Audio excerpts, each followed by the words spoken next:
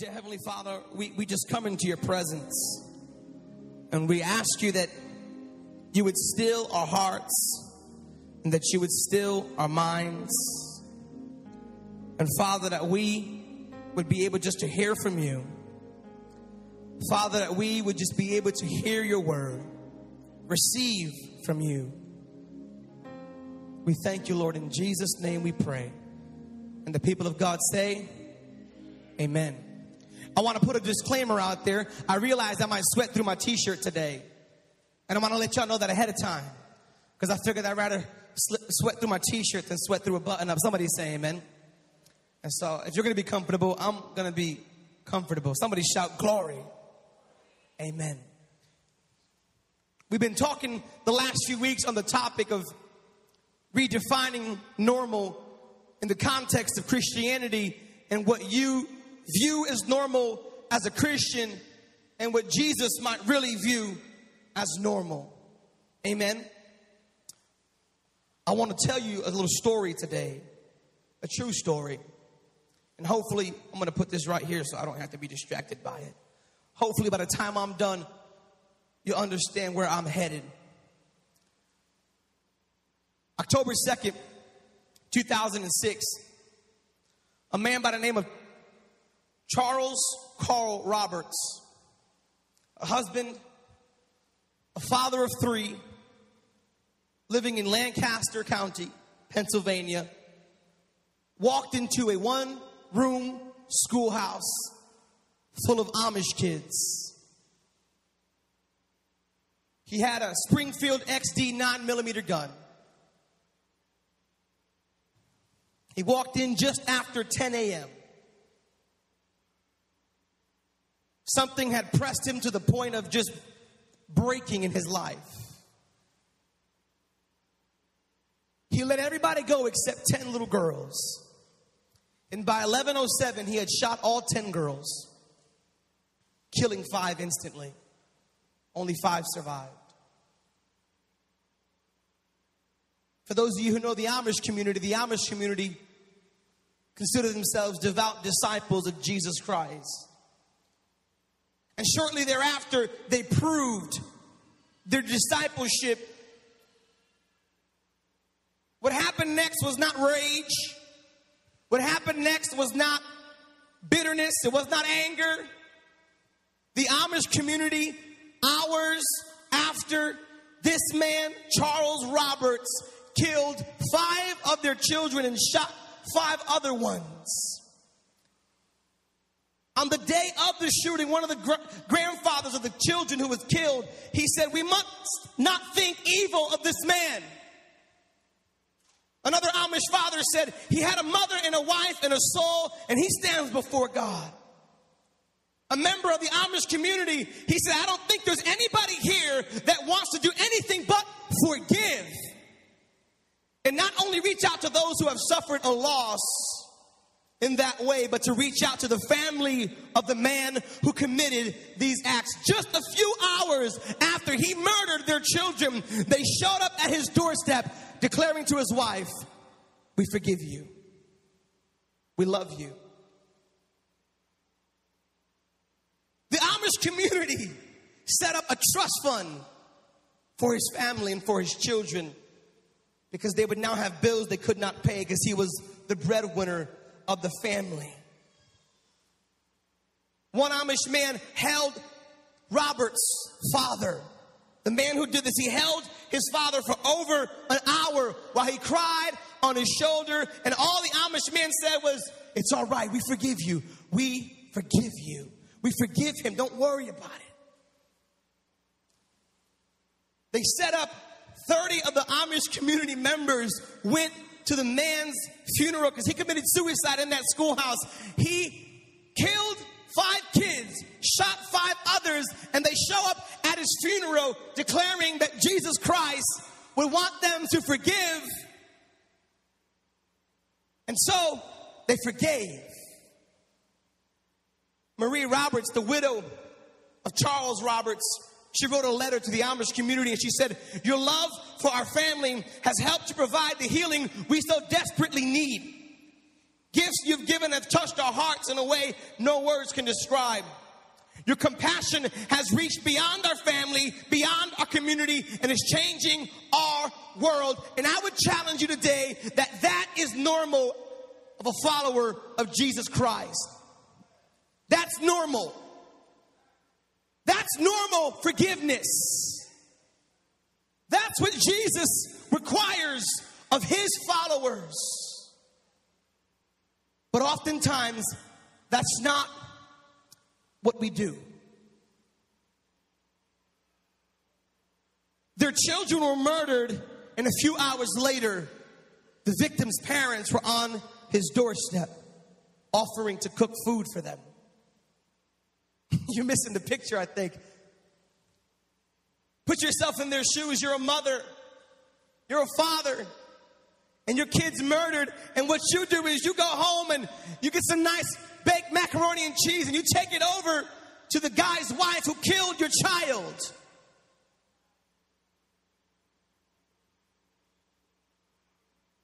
We got trouble forgiving someone who cut us off on the highway.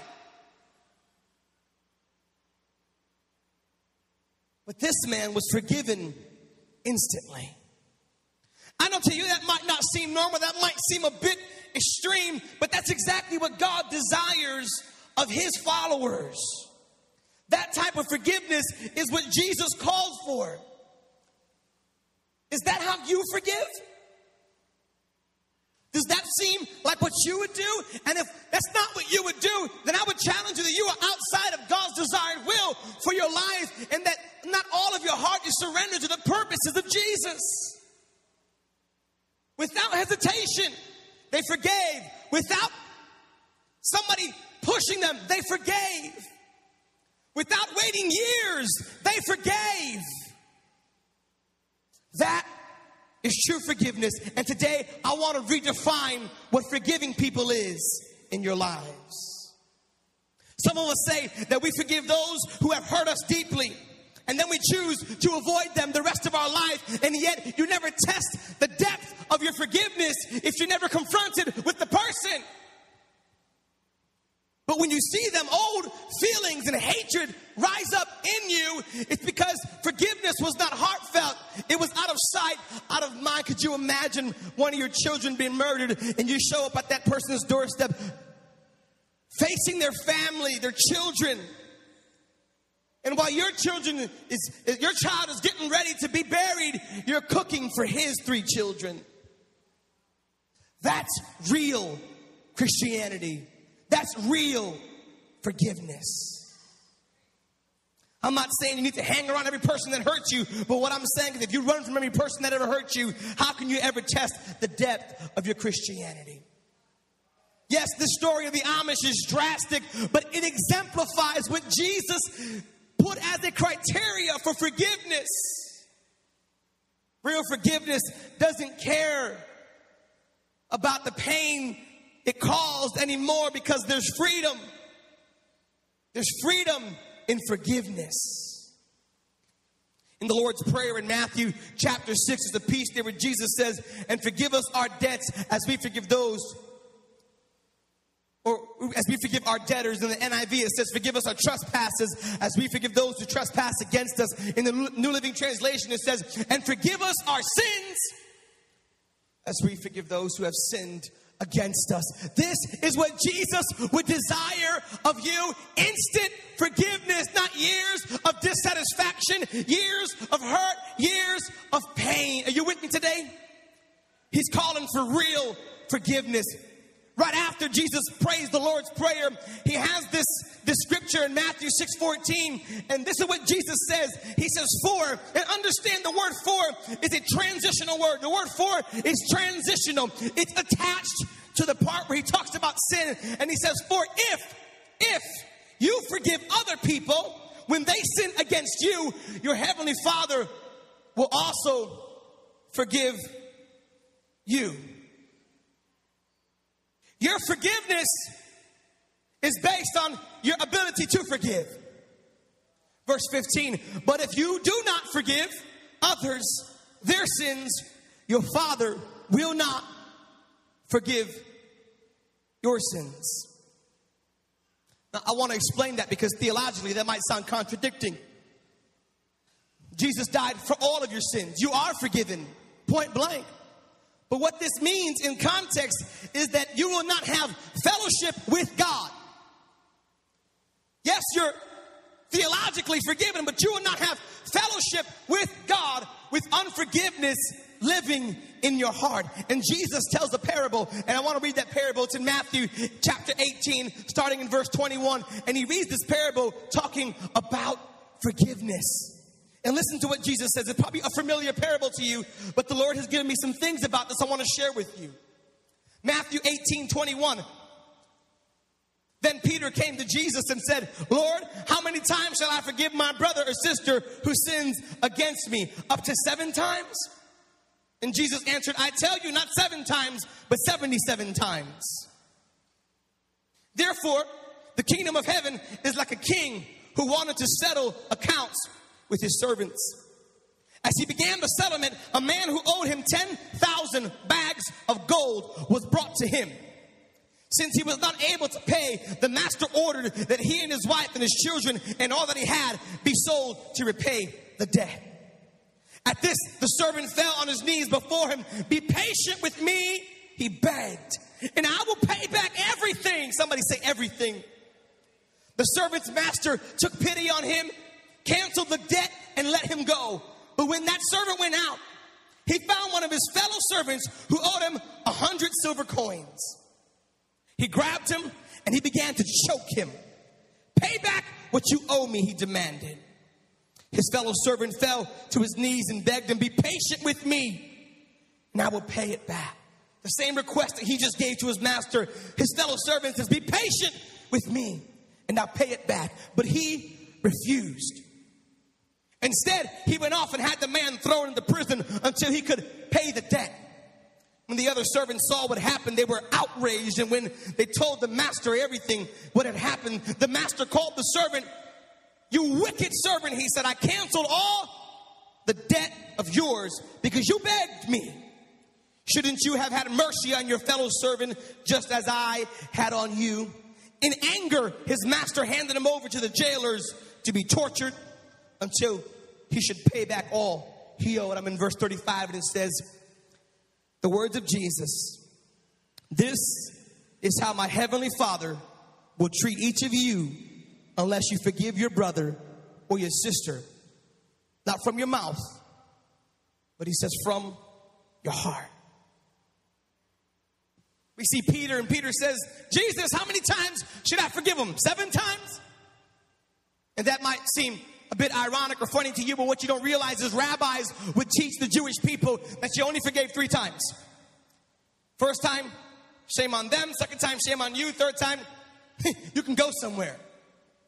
And so when Peter says 7 times, Peter was actually being generous.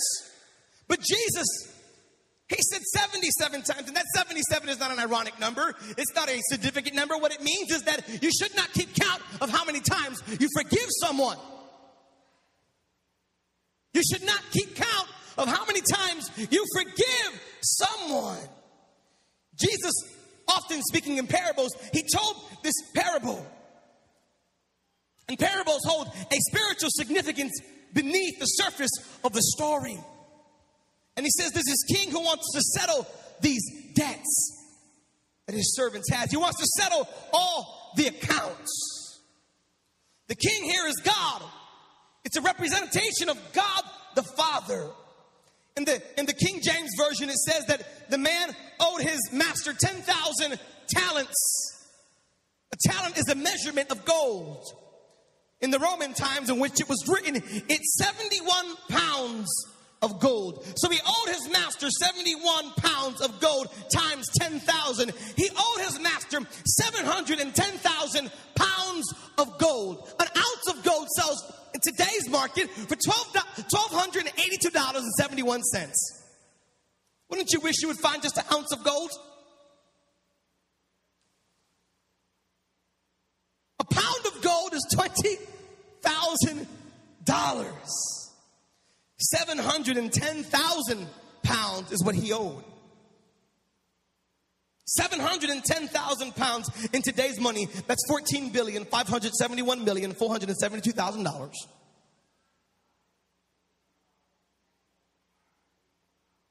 This word used in Matthew 18 to say debt, it's only used one other place in the scripture, and it means, it's in Matthew 6 when Jesus in the Lord's Prayer says debt. It's the only two places we see this Greek word, and this Greek word means a debt that is impossible to repay. In our terminology today, it would mean that it would bankrupt you to pay it. Understand that this is an insurmountable debt. This man, this servant, has an insurmountable debt that he could never repay his master. And by Jewish law, the master could enslave his entire family. And so the master gives the order, and the servant begins to beg. Say, "Master, please give me time to pay." He was lying. There was no way he could pay this debt. He was just saying what sounded good at the time, like some of us might say. "I forgive you." He was saying what sounded good at the moment. Could you understand that this was an insurmountable debt? In today's money, over $14 billion this man owed. The servant, with no other option, he throws himself at the mercy of this master, the king, and he says, "Please, I beg of you, give me time. Give me time." I can imagine the thought of losing his family running through his head and how his life will forever be destroyed. I imagine the man beating himself up in his mind saying, "I was so stupid to take out that loan. I was so stupid to borrow that money. How did I ever rack up such a debt that I knew I could never pay the price?" He's at the mercy of his king.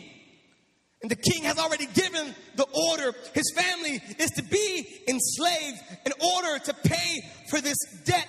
And before this servant is a life-changing moment, all he had as a bargaining chip was the grace of the king. And there he was, laid low, bowing down before the king. And he said this, "Would you give me time to pay?" That may not seem significant to you at this moment. He said, "Give me time to pay." And the king was moved with compassion.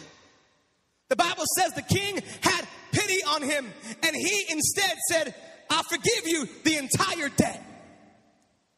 That's just like God. You ask for a little, but he does exceedingly, abundantly, above what you can ask or imagine. That's the God we serve. This is a representation of God. He does above and beyond your expectations. He cleared a debt of over $14 billion in our money.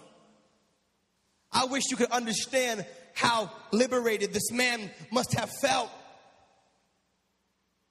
Understand, he forgave this debt entirely.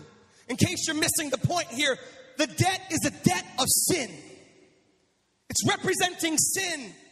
It's a debt you could not pay on your own. On your best day, your sins could never be forgiven of your own accord. It is an irrevocable load of debt that you have. You earned this debt every time you ever sinned, and you're going to sin. And every time you ever cussed, you did it against God.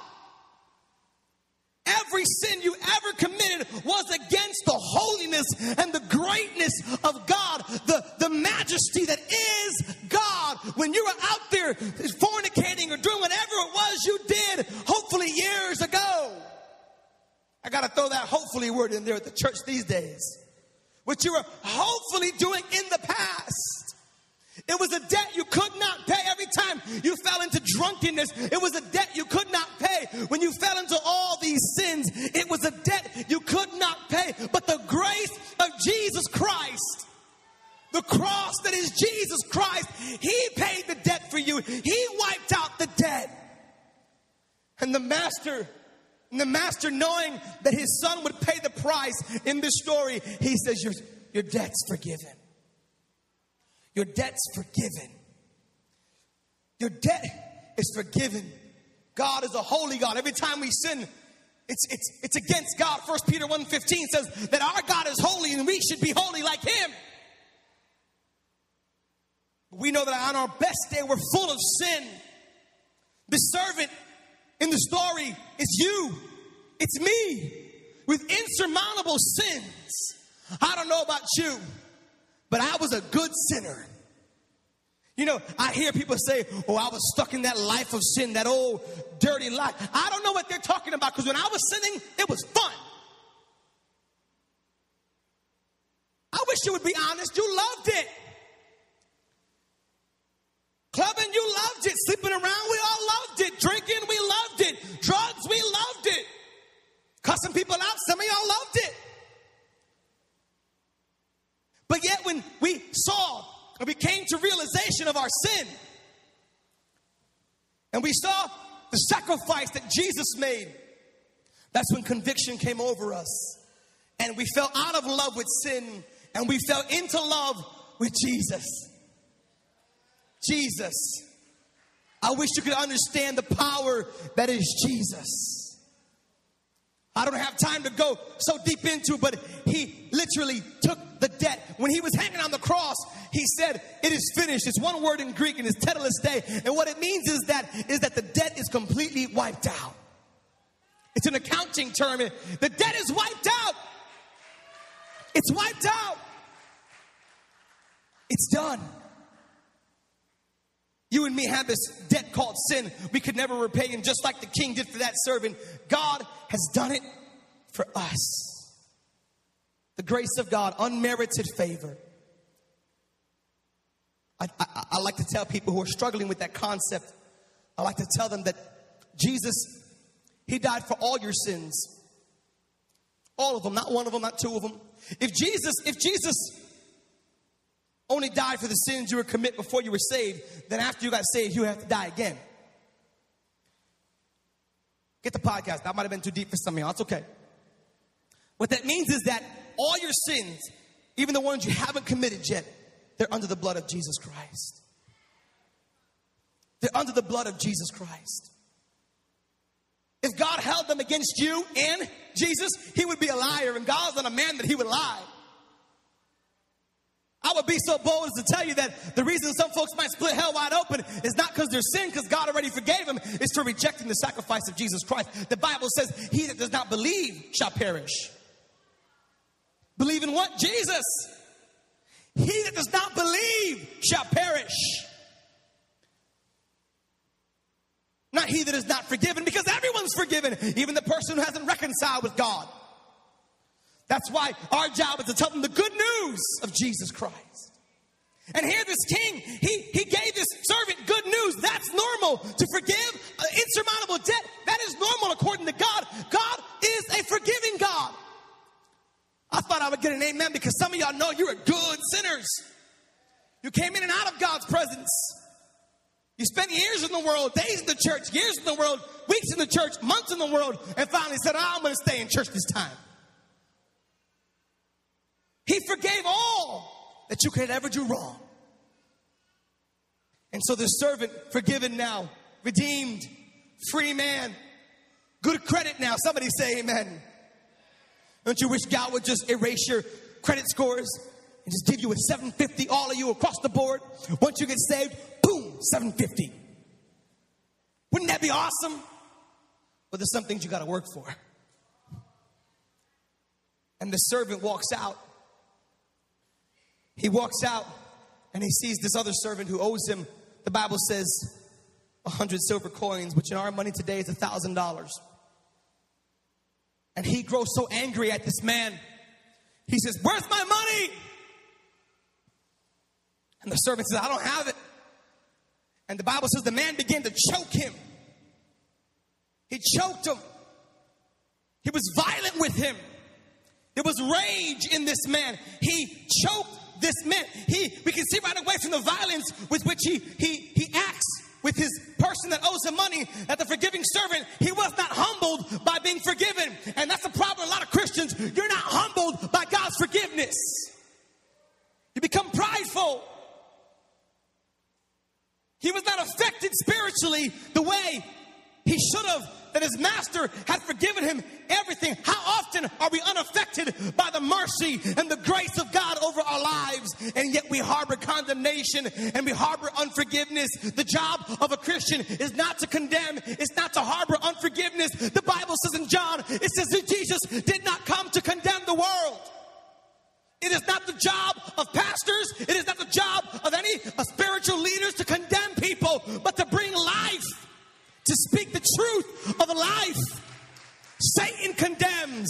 Satan stands before the brethren as an accuser. That's not my job. I have to preach Jesus, the truth.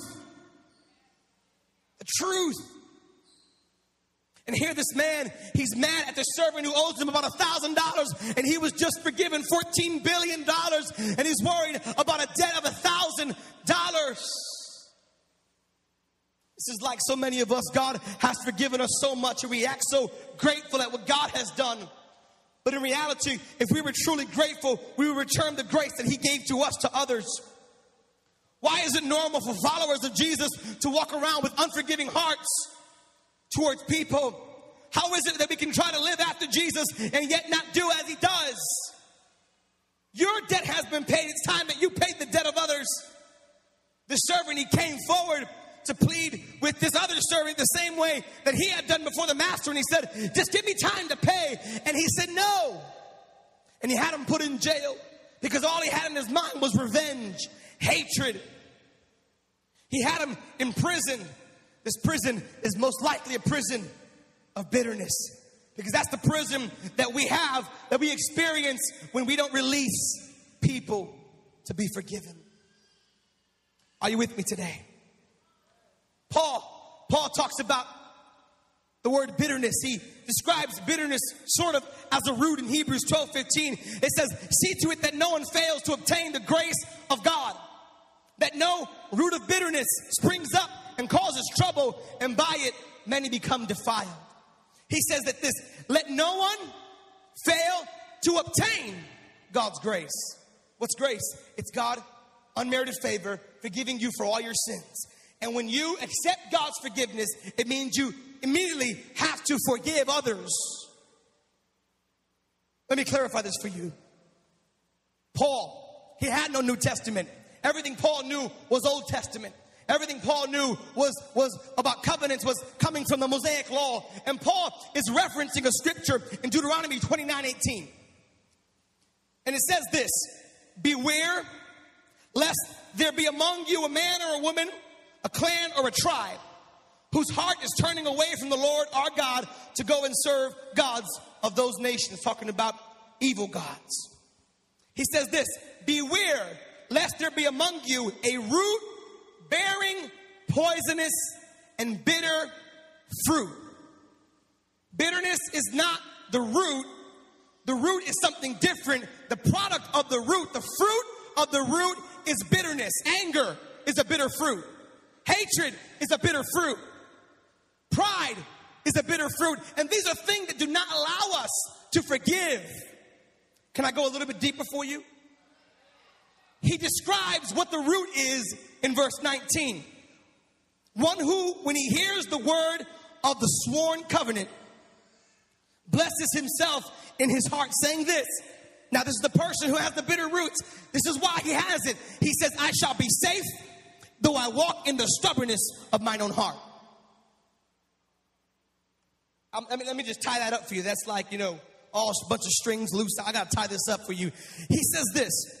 He says that any man who does not walk and tries to accept the covenant of God on his terms and not on God's terms.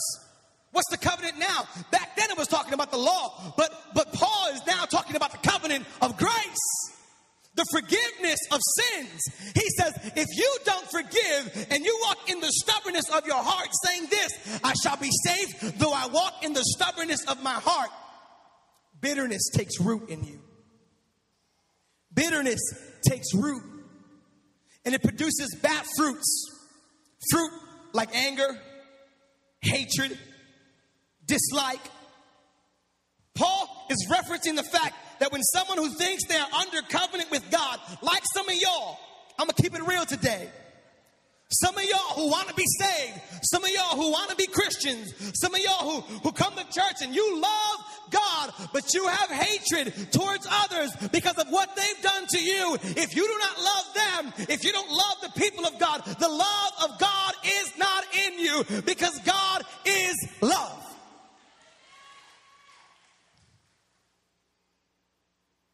You cannot be a follower of Christ and hate the husband who divorced you and cheated on you.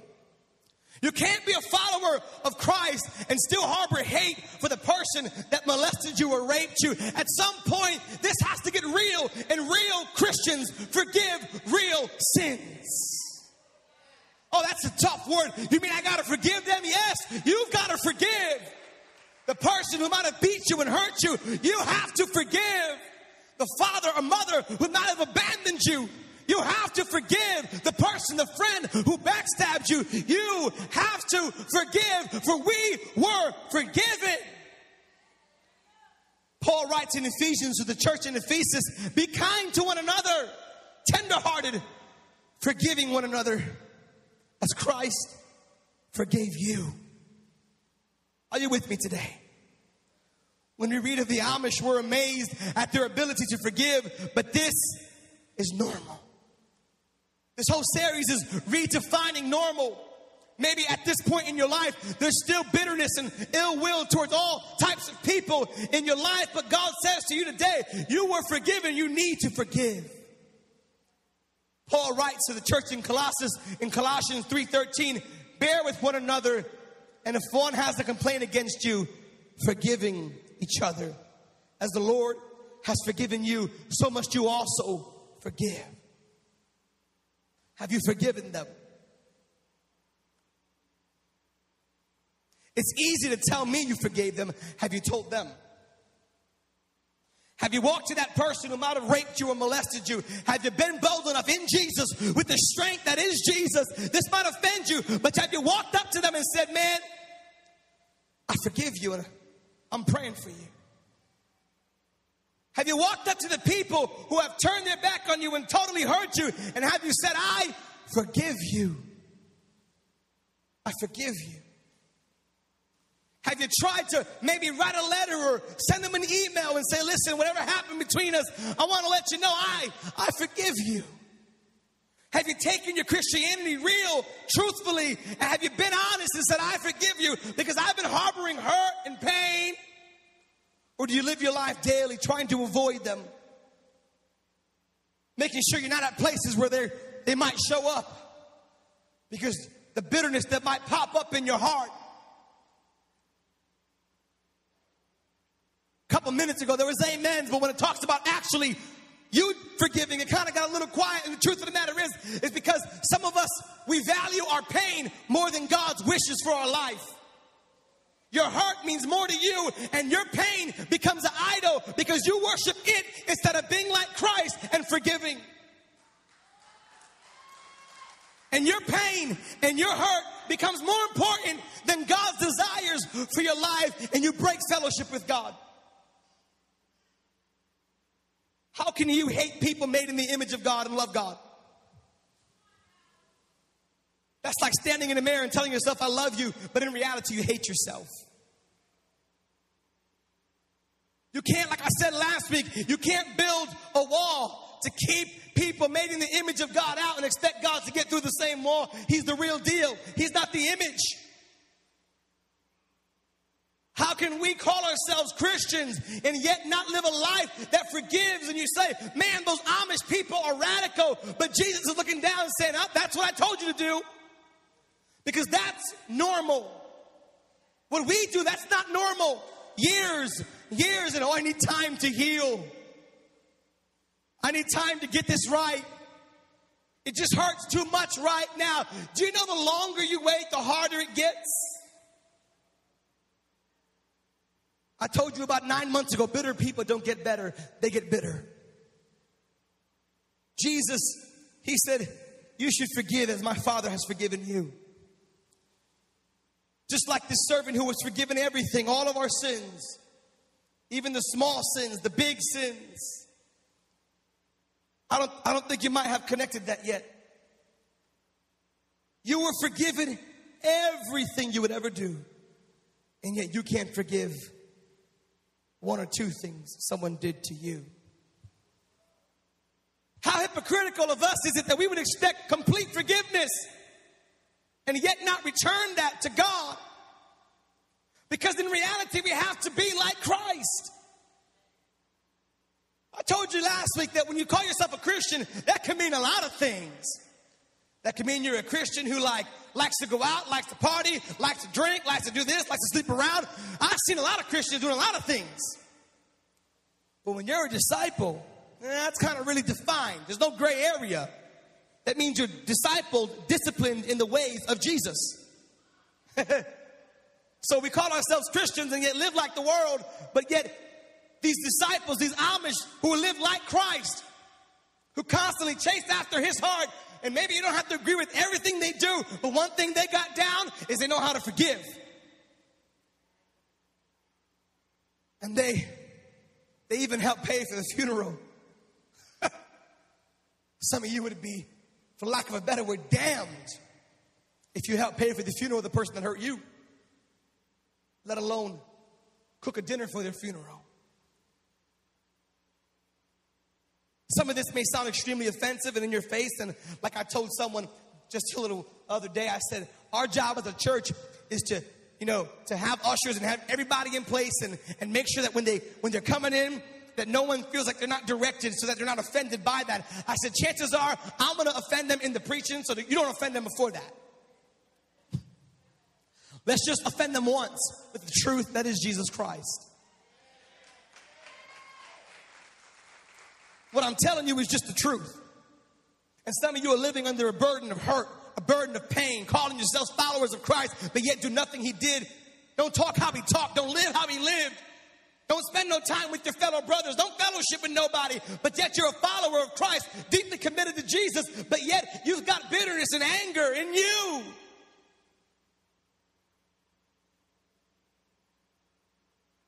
Oh, God forbid somebody in church hurts us. We'd rather leave churches rather than forgive. I know folks who walked out on me because they couldn't forgive somebody. I don't even know what you're mad about. Whatever happened to being like Christ? The Bible says the master called the servant back in and he called him a wicked servant, an evil servant, because God looks at people who can't forgive and he sees evil. It's a sin not to forgive. If someone sins against you, understand this, and you, in your pain, hold on to what they did, you're holding on to their sin. Understand, you're holding on to their sin and you are internalizing it into your life. And that's why Jesus says, you must, somebody say, forgive. Maybe that's not yet how you live your life, but that's how God would desire you live with your life. To you who are struggling with unforgiveness, forgiveness will not break you, it will heal you. Forgiveness does not mean you're weak, it means you're strong. It does not mean you're dumb, it means you're smart enough to know God's word. It does not make you naive, it makes you godly. It makes you like Christ. It makes you like Christ. I want to close with this because I have another story for you, and it's a true story. It's a true story. In June of 2006, I had a friend of mine too. I won't say his name. He was one of my employees. I went to high school with him. One of the best kids I knew. I mean, one of the best kids you'll ever meet in your life. Had a bright future. Intelligent kid. One of the greatest basketball players I had ever seen. He was college bound. This kid was just probably one of the best ballers in Bridgeport. 17 years old. 17 years old in the month of June 2006. Got into an argument with a friend on Hancock Avenue. Another kid that I grew up with got so mad he walked home, picked up a 12-inch butcher knife, implored by his mother to go fight back, to go do something to this kid. And he walked up to my friend and he put a 12-inch butcher knife in his chest. My friend bled out, died right there on the street. They tried reviving him, didn't work. The kid who committed the crime drove himself to the police precinct over on the corner of State Street in Howard, and he turned himself in. His mother took left and skipped town, knowing that she was guilty too. One of the worst days of my life, one of the worst times of my life to lose someone who was such a good man. at the sentencing of this young man who had killed my friend. The mother of my friend stood up in front of the judge, in front of the courtroom, looked him in the eyes and said, "I forgive you." Turned around and said to the judge, it wasn't his fault. He was egged on by someone else, Judge. He was an abused kid. Would you go easy on him? Some of you might find that it's crazy. But that's real Christianity. That's Jesus working. I'm not talking about being mad for 5 years, 10 years, man, because your dad walked out on you and you can't forgive him or face him. He might live across town and you have so much bitterness in you about what he did that you won't go see him and you won't try and just say, "Hey, by the way, I forgive you." He might accept it, he might not, but yet you know you did it. That's living like Christ. That's normal. Forgiving those who have hurt you. Are you with me today? Maybe you haven't had a child that's been murdered like my friend or like these Amish people. But maybe there's people in your life you haven't forgiven. I want today to be your day to offer you an opportunity to begin the process of forgiveness. I don't know about you, but my sole desire as the pastor is to guide people into being like Christ. I want to guide people into being what Jesus would desire for us, to be what Jesus prescribed for our lives. And that's not being bitter. That's not being angry. But it's to be like Jesus Christ. Would you stand with me this morning?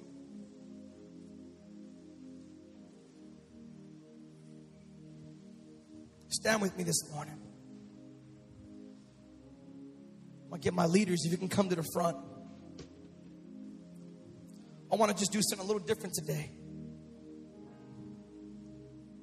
Just do something a little different today. Ushers, if you could pass out what I handed to you. The ushers have these cards, these index cards, and they have some pens if you need it. And maybe this isn't for everybody, but I believe there's just a couple of people, at least, that you know there's some deep-seated hurt in your life. There's some deep-seated things that God wants to root out of you, that God wants to help you with, that God wants to garden you with, that God wants to really move in your life with. Are you with me today? Now, I don't believe that writing something on a card can actually do anything. I don't believe it has any spiritual significance, but yet it is a physical step towards you recognizing and acknowledging that you've got a problem, that you've got an issue. And here's what I like you to do. I want you to pay attention to me. If they're coming, they're going to pass it out to you. There's some things you probably got deep-seated in you that you can't forgive a person. Maybe someone's hurt you. Maybe someone's done something to you. Maybe someone whatever. But yet, God calls for us to be forgivers. Here's what I want you to do. I want you to write down on that paper. I'll give you a few minutes. I want you to be honest with yourself. Do I have an honest church here today? People who say, "Pastor, I've been scarred. Pastor, I've been backstabbed. I've been hurt. I got tons of pain in me. But yet I know it's not what God desires for me." I want you to write down whatever it is. Don't write a book. Don't write a book on that paper. Don't write me an essay. Write down maybe 1 or 2 words, what you're dealing with. And I want you to fold it up.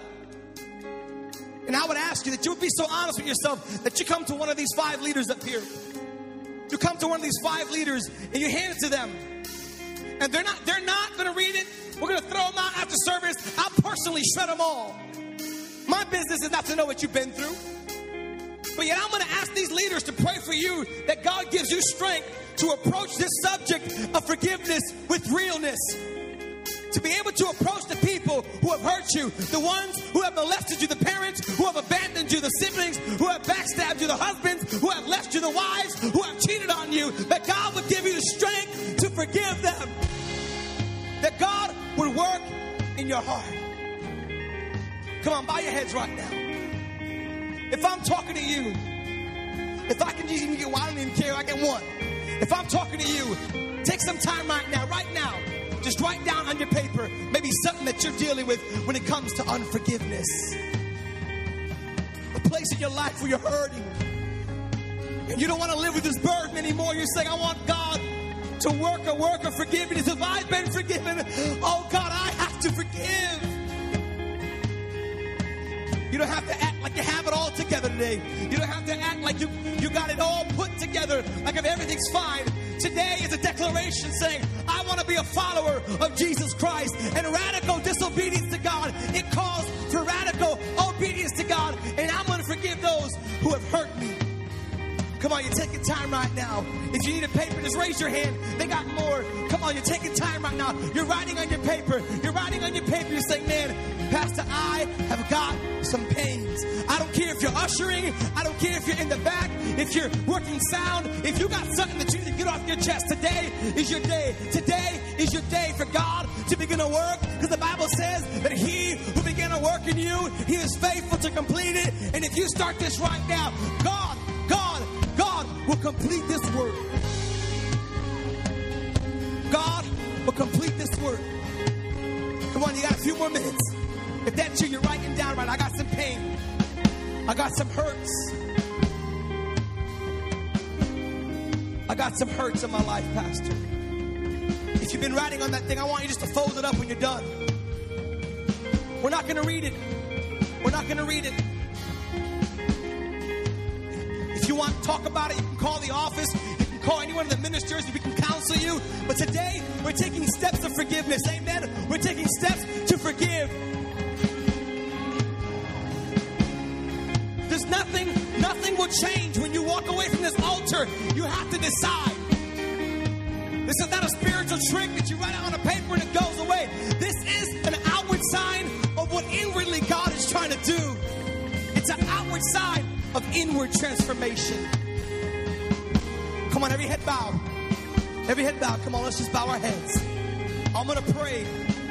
The worship team is going to begin to sing after I pray. But what I want you to do is if you have something written down, I want you to be bold. And I want you to walk up to this altar. I want you to walk up to this stage. And I want you to go to any one of these ministers, hand them your paper and say, I'm letting go. So when I finish praying, if that's you, I want you to make your way up. Come on, bow your heads. Dear Heavenly Father, we come before you right now. And we ask you, Lord, begin the process of forgiveness. Begin the process as we try to let it go today, God, and leave it at the altar. Give us the strength and the boldness to be like you, to live like you, and redefine what it means to be forgiven in our lives. In Jesus' name we pray. Amen. Come on. If that's you, you're making your way up to this front. If you're writing it down, you're saying, I want prayer. Just get behind somebody. Don't worry about nobody else. Just line up behind them. Come on, today's your day. Come on, lift it up. Christ alone.